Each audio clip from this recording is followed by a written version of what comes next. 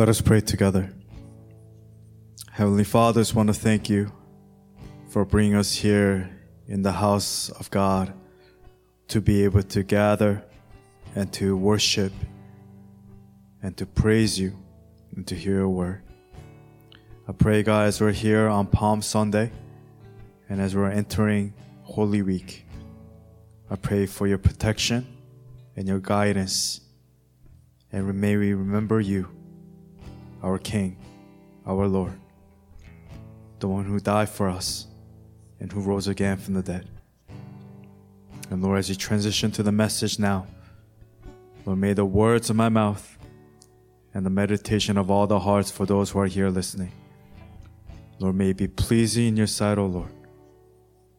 We give you all the glory and all the honor, for you are our rock and our Redeemer. We pray all these things in your precious Son, Jesus Christ, and we pray. God's people pray. Amen and amen. All right, it's good to be in the house of the Lord here today. Let's begin with the title. The title of today's message is called Holy Week in Christ. Holy Week in Christ. Now, today is Palm Sunday, which leads to the Holy Week. And the question is, what is it? What is Palm Sunday? Palm Sunday is this. It's a triumphal entry of Jesus, where he declares and where he is the King of Kings and the Lord of Lords. The exalted and the lowly King, riding on a donkey, entering Jerusalem, moving towards his death on a cross. And the question is why? Why does Jesus do this? It's to rescue us.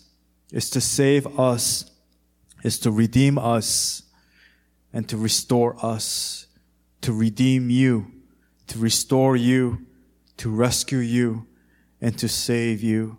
Amen and amen. It's a celebration of Jesus, the Messiah, the King, the Savior of the world, entering into the world, here specifically here into Jerusalem, and understanding that he is the Messiah, he is the King, and he is our Savior. Now, if you could turn with me to Matthew chapter 21, that'll be our main passage here today, specifically verse 1 through 11. And if you have your Bibles with you, please follow through, because we'll continue on from chapter 21 and on until Jesus' death and his persecution. But the heading here in Matthew 21, in verse 1 through 11, it says, Jesus comes to Jerusalem as King. As King. It says in verse 1 of chapter 21, as they approached Jerusalem and came to Bethphage on the Mount of Olives, Jesus sent 2 disciples, saying to them, go to the village ahead of you, and at once you will find a donkey tied there, with her colt by her. Untie them and bring them to me. If anyone says anything to you, say that the Lord needs them, and he will send them right away. This took place to fulfill what was spoken through the prophet. Say to daughter Zion, see, your king comes to you, gentle and riding on a donkey, and on a colt, the foal of a donkey. Verse 6, the disciples went and did as Jesus had instructed them. They brought the donkey and the colt and placed their cloaks on them for Jesus to sit on. Now the question, why the donkey? The donkey here is symbolizing a humble and a lowly king. That he is the true king on a peaceful mission, not a military warrior to bring strife and war. But if we take a look at the scene, it's almost laughable, because chariots and horses, it symbolizes war for instruments. But donkey here, it represents peace. And Jesus, in essence, he's saying, as he's entering Jerusalem on a donkey, he's saying, I bring you peace as a lowly king and as a humble king. Let's continue reading verse 8. A very large crowd spread their cloaks on the road. What does it mean? What does it signify with the crowd spreading their cloaks on the road? They're declaring that Jesus, you are the Messiah as they're doing this. We'll continue reading. While others cut branches from the trees and spread them on the road. We know in other references that these are palm branches. Palm branches marking victory and triumph. In essence, they're saying, the King is here, the King is here, the King is here to rescue us. As it says in 1 Corinthians 15:57, He gives us the victory through our Lord Jesus Christ. So with Jesus, there is victory. Continue reading verse 9. The crowds that went ahead of him and those that followed shouted, Hosanna to the Son of David. Blessed is he who comes in the name of the Lord. Hosanna in the highest heaven. When Jesus entered Jerusalem, the whole city was stirred and asked, Who is this? The crowds answered, This is Jesus, the prophet from Nazareth in Galilee. Amen and amen. Jesus here, he fulfills the prophecy.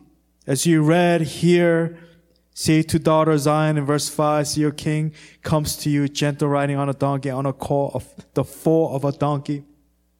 Where it says, it's taken from Zechariah chapter 9, verse 9. It's fulfilling one of the prophecies that was fulfilled by Jesus, the messianic prophecy. In total, there are 332 prophecies in the Old Testament alone. And Jesus fulfilled every single one of them, and he did not miss one.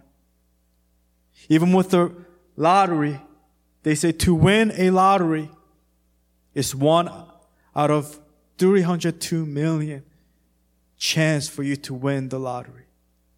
But for Jesus to fulfill 332 prophecies, it means that it's 1 out of quintillion. 1 out of quintillion. So for us to understand the number, if you don't know, is million, billion, and then quadrillion, and then quintillion. And then if you want to go further than that, it's sextillion. But here it says 1 out of quintillion chance for Jesus to fulfill every single one of the prophecies that was found in the Old Testament. 332 prophecies in total. As it says in Zechariah 9:9, and as it was mentioned in Matthew 21, in verse 9, Rejoice greatly, daughter Zion. Shout, daughter Jerusalem. See, your king comes to you, righteous and victorious, lowly riding on a donkey, on a colt, the foal of a donkey. So here we are, men and women of God. We're here on Palm Sunday, the Holy Week. And what did Jesus do before he was persecuted and he went on the cross? This is what Jesus did. Starting with point number 1. Jesus came to overturn the tables. Jesus came to overturn the tables. And when I'm talking about tables, symbolically, I'm speaking about our lives. He came to turn the world upside down. For reference, let's go to verse 12 to 17. Let's continue reading. The heading says, Jesus at the temple. Jesus entered the temple courts and drove out all who were buying and selling there. He overturned the tables of the money changers and the benches of those selling doves. It is written, he said to them, My house will be called a house of prayer, but you are making it a den of robbers. The blind and the lame came to him at the temple, and he healed them. But when the chief priests and the teachers of the law saw the wonderful things he did, and the children shouted in the temple courts, Hosanna to the Son of David, they were indignant, meaning, in other words, they were annoyed. They didn't like it. And we know what that word means because we went over this in our previous weeks in our message. Do you hear what these children are saying? They asked him. Yes, replied Jesus. Have you never read from the lips of children and infants, you, Lord, have called forth your praise? And he left them and went out of the city to Bethany, where he spent the night. And we see a complete night and day difference between those who are proud, those who are thieves, those who are there for entertainment, those who are there for business only, versus those who are there to truly worship and to recognize Jesus as the King of Kings and the Lord of Lords, as the Savior of the world. On the other hand, we see money changers, merchants, those who are proud and blind, proud chief priests, teachers of the law who pretend to know and have faith, versus those who are like children, not childish, but childlike, just like the documentary we watched with Kim Bong in our recent meeting, where he has the mind of a 6 to 7-year-old, and he is a grown man, but everything he does is very pure.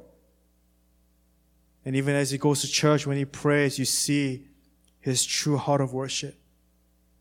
And we see here with children and infants, where they're shouting, it said children shouting in the temple courts, Hosanna to the Son of David. And who was indignant? It was the merchants, the money changers, the teachers of the law, the high priests, those who are blind and proud and arrogant. Jesus came to overturn our tables, the tables. In other words, with our sub-point, letter A, never desecrate the Lord's house. B, never deceive the poor. And C, never defile yourselves by walking with the wicked. And yes, we are in the Lord's house, the physical building. But we're talking about our bodies as well, because the body is a temple of the Holy Spirit, the Bible teaches us. Never desecrate, never compromise the Lord's house. When I say never deceive the poor, in this context, Roman coins and other forms of payment, they were useless for temple offerings. It was not accepted. So these merchants and money changers, they took advantage of this practice, of this system.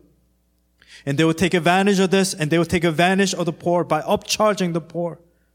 Meaning they were thieves, acting like thieves. Not acting, but they were thieves. They would cheat the poor from being able to give proper offering in the temple.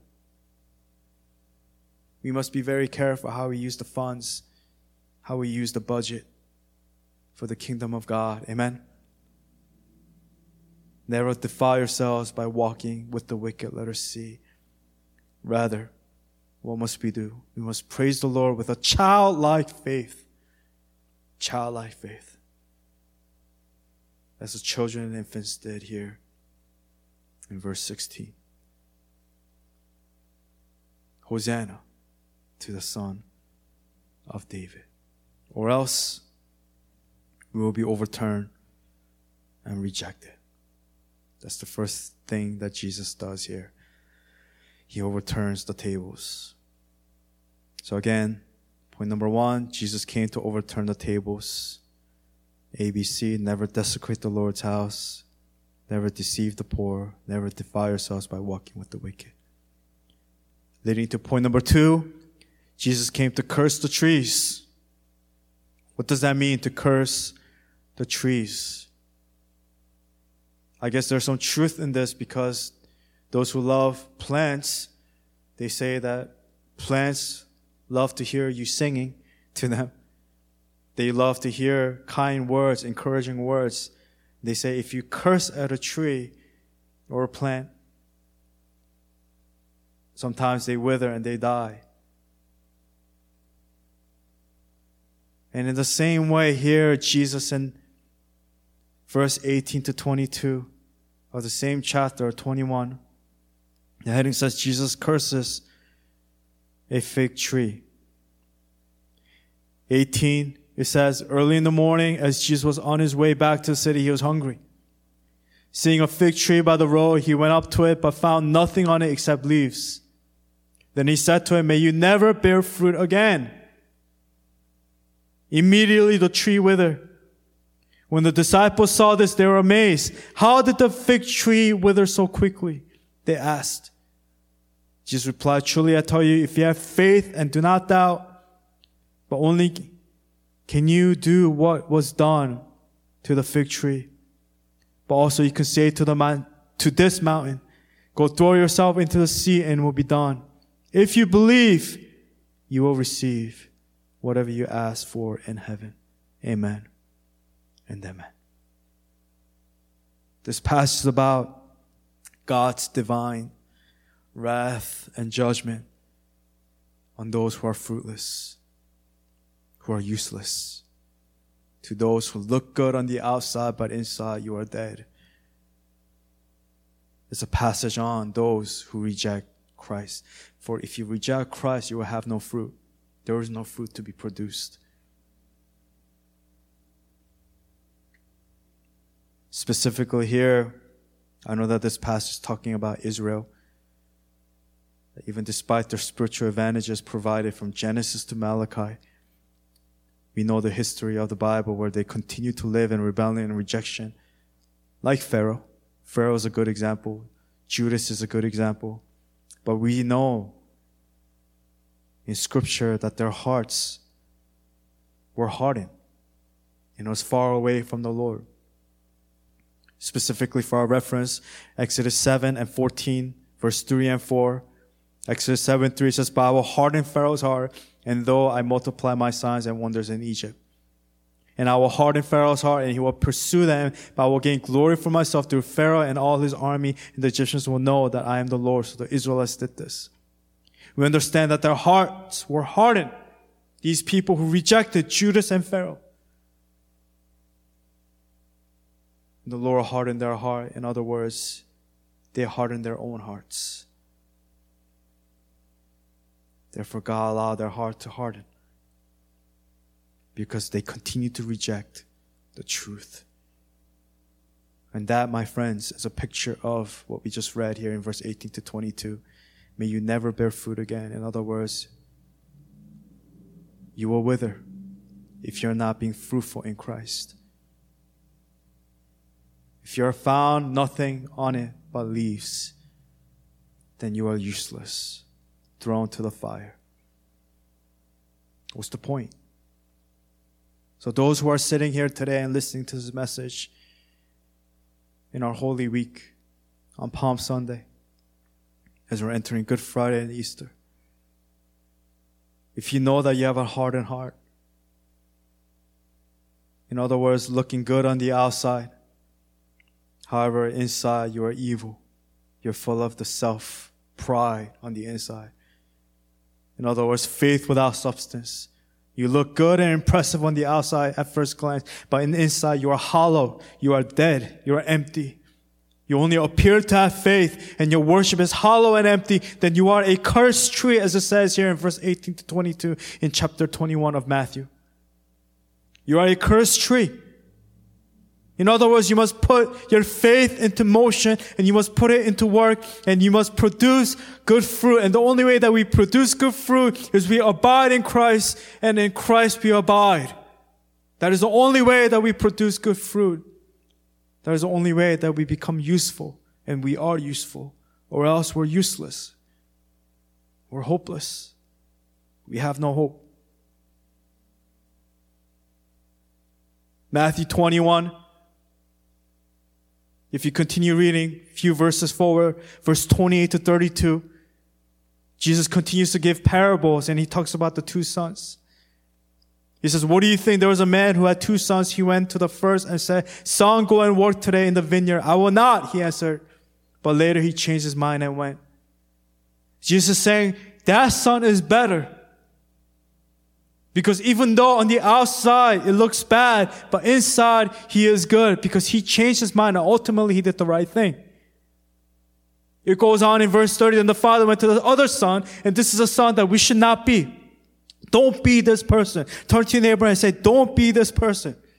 And said the same thing. He answered, I will, sir, but he did not go. He even added the word sir in there to look respectful, to look good. Be careful of those who just say, sir, sir, sir, sir. Madam, madam, madam, man, man, man. All speech, all fluff, but empty and dead inside. And then what is the key phrase here? The key clue is that he did not go. Ultimately, he said the right thing, but he did not do the right thing. Verse 30, which of the two did what his father wanted? The first, they answered. Jesus said to them, truly I tell you, the tax collectors and the prostitutes are entering the kingdom of God ahead of you. Do you understand that? That Jesus desires sinners. Those who are real. For we are all sinners. Verse 32, for John came to you to show you the way of righteousness, and you did not believe him. But the tax collectors and the prostitutes did. In other words, tax collectors and prostitutes are sinners. And even after you saw this, you did not repent and believe him. My friends, please take heed of this message, of this warning. It is never too late until it is too late. You find yourself withered, fruitless, just leaves alone, only. We need to ask the Lord to come, water us, renew us, to bring us to a place where we have him and him alone. It is never too late until it is too late.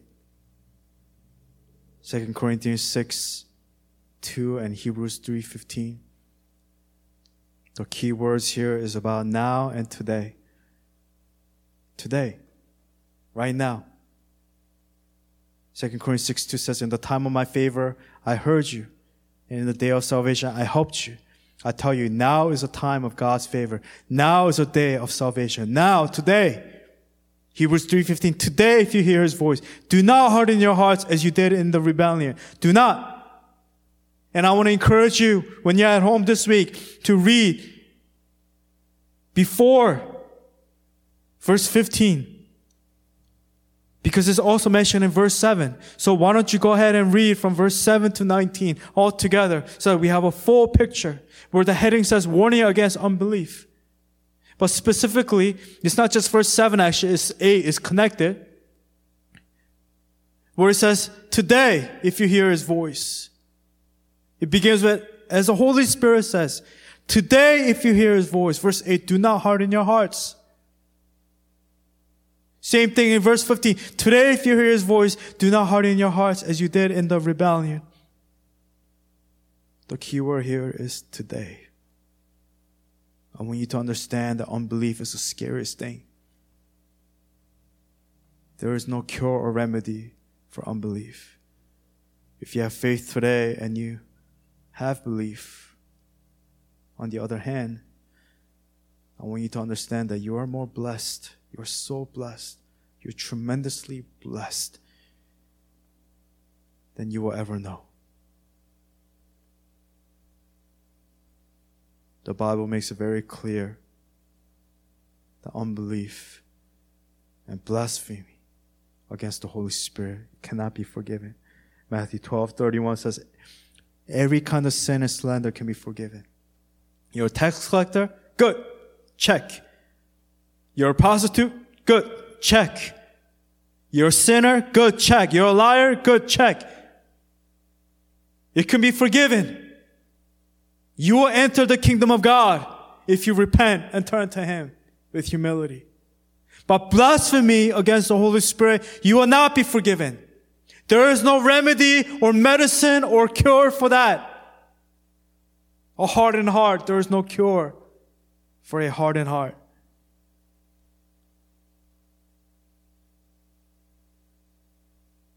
Blind Pharisee, blind Pharisee, blind Pharisee. Are you a blind Pharisee? First clean the inside of the cup and dish, and then the outside also will be clean. Woe to you, teachers of the law and Pharisees, you hypocrites! You are like whitewashed tombs, which look beautiful on the outside, but in the inside are full of the bones of the dead and everything unclean. In the same way, on the outside you appear to people as righteous, but on the inside you're full of hypocrisy and wickedness. So if you're here today, sitting and listening today, we need to right now, today, ask ourselves, are we like the Pharisees? Are we like the hypocrites? Are we full of wickedness? Are we full of unbelief? Are you clean on the outside but dead on the inside? Or dirty on the inside? But eventually you will be filled with faith and belief. For the latter is better. So quickly, point A, B, C. Today is the day. A, B, tomorrow is not guaranteed. C, the time is now. In yourself, there is no guarantee. But in Christ, it is certain that you will be saved. Just don't harden your heart. Don't be in a place of unbelief. We will be like this fig tree. We'll be cursed for all of eternity. We will never bear fruit again, and we will wither and we will die. Thrown as branches, thrown into the fire.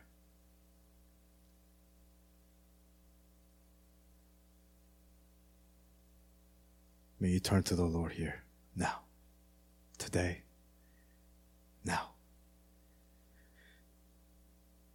Leading to point number 3, Jesus came to rescue the lost. He came to rescue you. He came to rescue us. How? A. Why? A. For who? A. This is for me and for you. Letter A, to heal the sick. B, to restore the broken relationship. C, to bind the brokenhearted. D, to proclaim liberty to the captives. E, to liberate the prisoned. F, to save all sinners. All sinners. Question is how? How? Because He is the Messiah. That is how. And the Bible is very clear that we are all sinners. And for sinners, in other words, we are hopeless. Like reference to Batman, The Dark Knight Rises, where Bruce Wayne, he's inside the pit. Oh, how we're all in the pit. It is impossible for us to come out on our own. You cannot come out of the pit.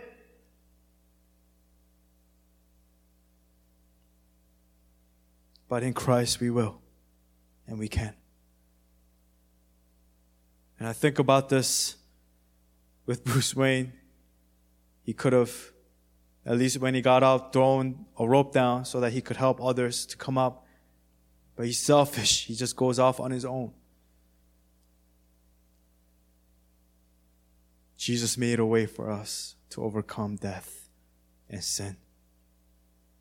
He is the lion and the lamb. Amen. And He didn't only do it for the few. He did it, and it is available to all, for all sinners. But sadly, and the reality is, not many will believe. That's the truth. For this is a hard teaching, they will say. For they will be indignant, and for they will grumble and complain. They'll be full of pride. They'll be too proud to humble themselves. and to be rescued. You could put a person in a cage, and there is no hope for someone who is spiritually amputated. You could leave the lock open, cage unlocked. A lot of times we love to remain in that cage. All we have to do is get up, like the prodigal son, open that cage door, and run to God. But so many times we just want to just stay where we are. Broken, hopeless, useless. No one will ever love me. No one will ever care for me. No one will rescue me. My sin is too great. Who says your sin is too great? Who are you to even declare that when the Bible says complete opposite? He came to save all of us. Break the chain. The chain has been broken. All you need to do is uncuff it, open the door, and run towards him like the prodigal son. Run to your Father. Romans 3 makes it very clear that all have sinned and fallen short of the glory of God. Yes, that's true. Me too, you too, all of us. And he gives us the remedy and the answer and the solution. He says, righteousness is given through faith in Christ alone, in Jesus Christ, to all, not some, not to the few, but to all who believe. And we are justified freely. All are justified freely by His grace through the redemption that came by who? By Christ Jesus. God presented Christ as a sacrifice of atonement. In the past, we would have to sacrifice an animal, sprinkle the blood, only the high priest, the Day of Atonement, once a year.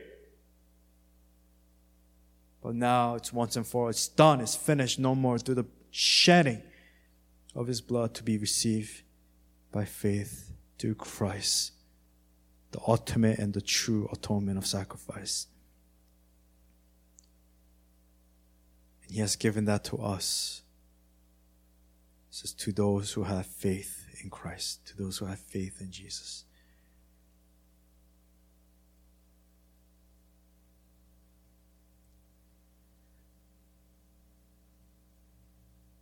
The prophecy of Christ has been fulfilled.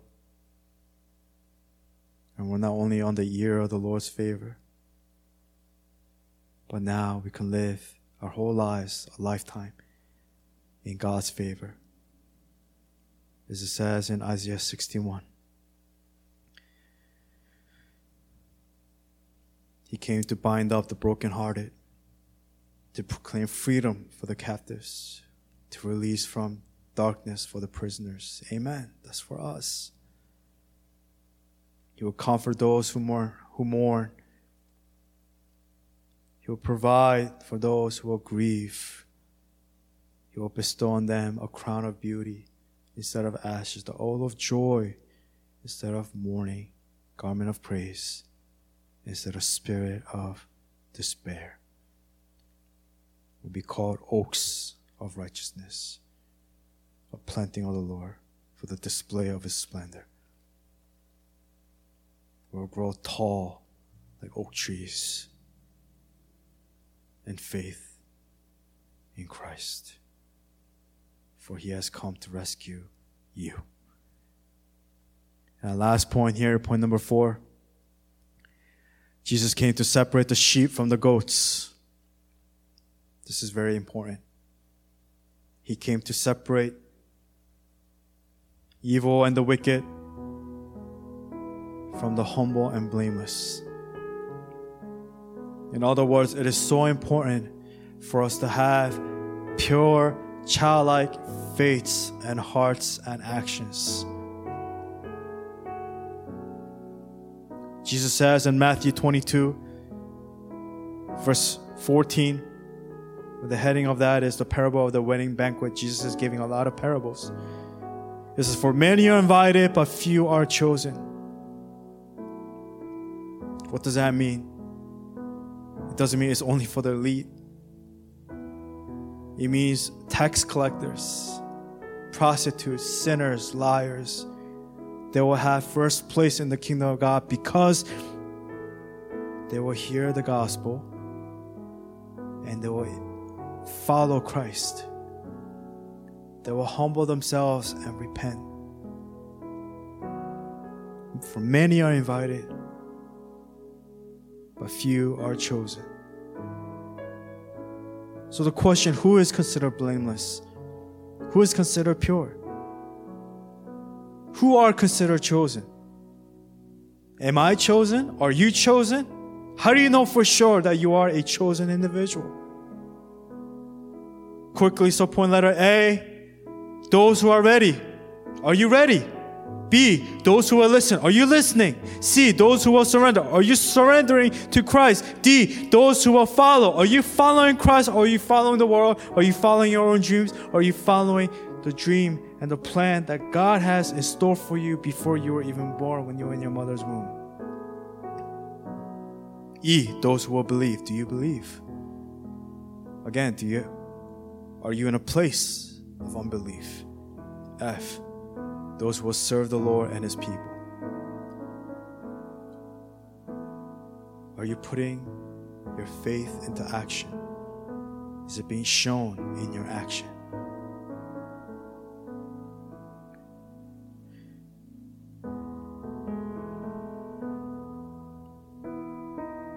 Matthew 25, 31 to 46. The heading says, the sheep and the goats. When the Son of Man comes in His glory and all the angels with Him, He will sit on His glorious throne. All the nations, meaning all people, every color, skin, creed, culture, they will come together and will be gathered before Him. And He will separate the people one from another, as a shepherd separates the sheep from the goats. And this is a very simple division that God will do, a separation that He will do. It's one or the other, right or left. He says He will put all these people who come from all different backgrounds, He will put them in one spot and another spot. Only one place or second place, that's it. He says in verse 32, He will put the sheep on His right and the goats on His left. That's it. Then the king will say to those on his right, come, you are blessed by my Father. Take your inheritance, the kingdom prepared for you since the creation of the world. Why? And Jesus says, why? For I was hungry and you gave me something to eat. I was thirsty and you gave me something to drink. I was a stranger and you invited me in. I needed clothes and you clothed me. I was sick and you looked after me. I was in prison and you came to visit me. Then the righteous, who are the sheep, in the category of the sheep on the right, they will answer, Lord, when did we see you hungry and feed you? Or thirsty and give you something to drink? When did we see you a stranger and invite you in? Or needing clothes and clothe you? When did we see you sick or in prison and go to visit you? Jesus says, here it is. The king will reply, truly I tell you, whatever you did for the one of the least of these brothers and sisters of mine, you did it for me. So in other words, what we do for others, we do it for Christ. What we do for Christ, we do it for others. You cannot have one without the other. You cannot separate it. Just as you can't separate the brain from the body and the heart from the body. Everything has to work in unison, together, the body. Christ the head.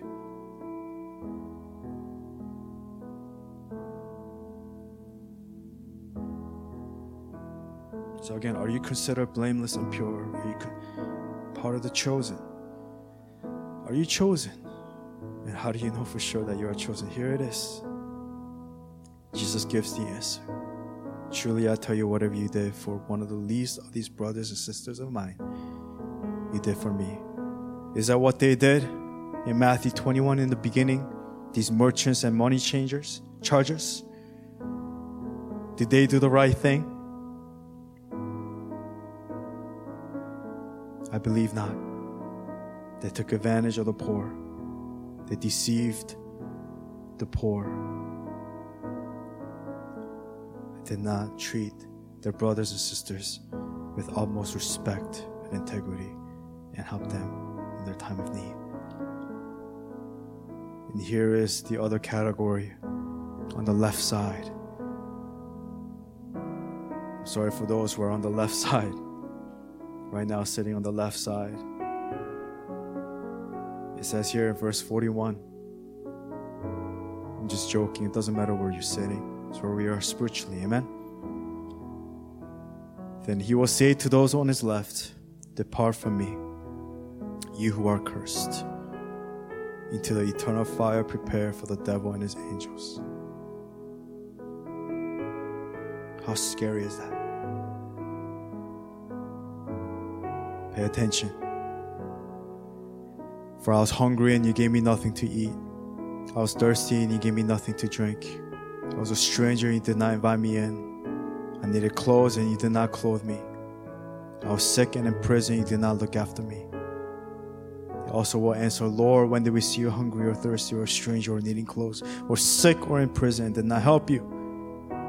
He will reply, truly I tell you, whatever you did not do, and keep in mind, remember with the sin of commission and omission, whatever you did not do for one of the least of these, you did not do for me. Verse 46, then they will go away to eternal punishment, but the righteous to eternal life. Amen and amen. The question, are you ready? Are we ready? Are we on the right side? Are we on the right or the left? Are we a sheep or a goat? Are you a man of and a woman of faith? Or are you a rejecter of this true faith? I pray that you will come to a place where you see Christ for who he is. That during this Holy Week in Christ, that you accept him as your Lord and Savior. You follow him as your Lord and Savior. You give all of your being, all of your life to him. And trust in him and rely on him as your Lord and Savior. Amen and amen.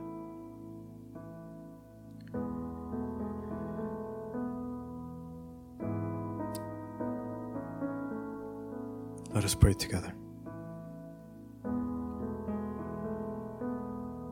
Heavenly Father,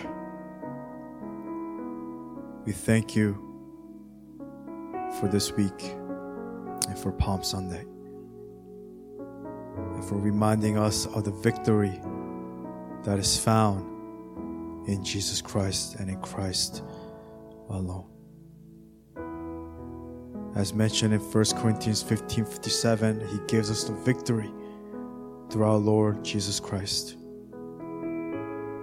It is through you that we have victory in this life.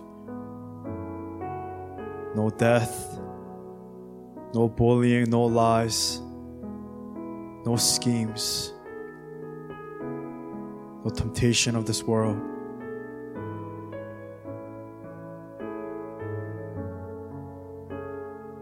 Is greater than the cross of our Lord Jesus Christ. Lord, you will forgive all of our sins only if we turn to you with faith, and with belief, and with hearts of repentance. I pray, God, during this Holy Week, that we will not focus on things that do not matter, the worldly desires and the worldly dreams. May we not be distracted by the lies and the attacks and the schemes of the enemy,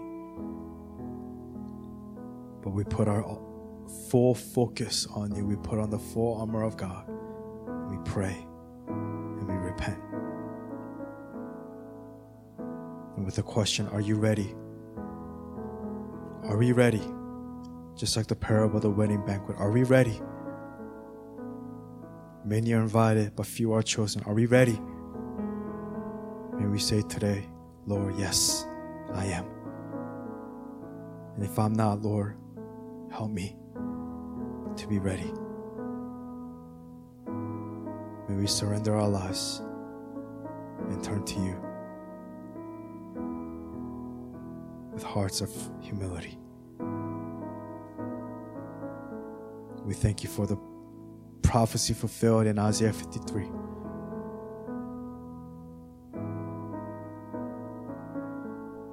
Where it says, you were pierced for our transgressions, and you were crushed for our iniquities. We took up our pain and bore our suffering. Punished by God, stricken by Him, afflicted. The punishment that brought us peace was on Him, was on you. And may we remember that by your wounds, that we are healed. May we recognize the Savior. Even though the crowds, they did not understand fully in Matthew 21. They were excited for their version, their idea of who the King would be. But we know the true King. And remember that, Lord, that you are a humble and a lowly King who came not to be served, but to serve all, to serve many. Where it says He had no beauty or majesty to attract us to Him. Where you grew up, a tender shoot, like a root out of dry ground. In your appearance, where people despised you, despised and rejected by all men and women. Man of suffering and familiar with pain. Remember, Lord, that it is you that took up our pain and bore our suffering. Remember you today. We thank you, we love you. We give you all the glory and all the honor. For all these things, in your precious Son, Jesus Christ, we pray. God's people pray. Amen and amen. Let's all stand to our feet and let's close the service with the path of life in Jesus and with our benediction prayer. Let's sing together.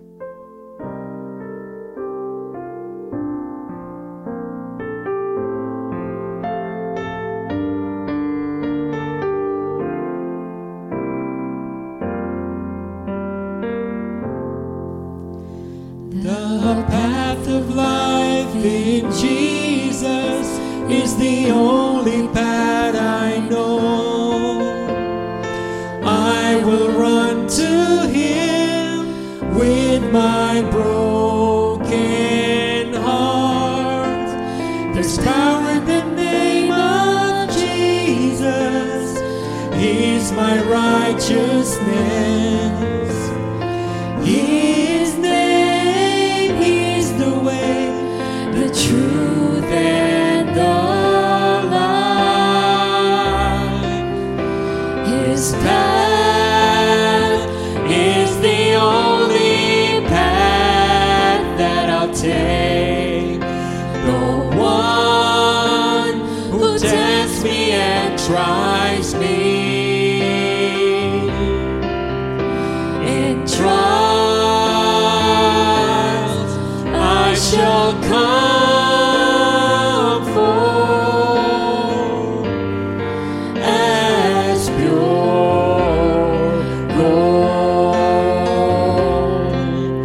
His path is the only path that I'll take. The one who tests me and tries me. In trials I shall come forth as pure gold.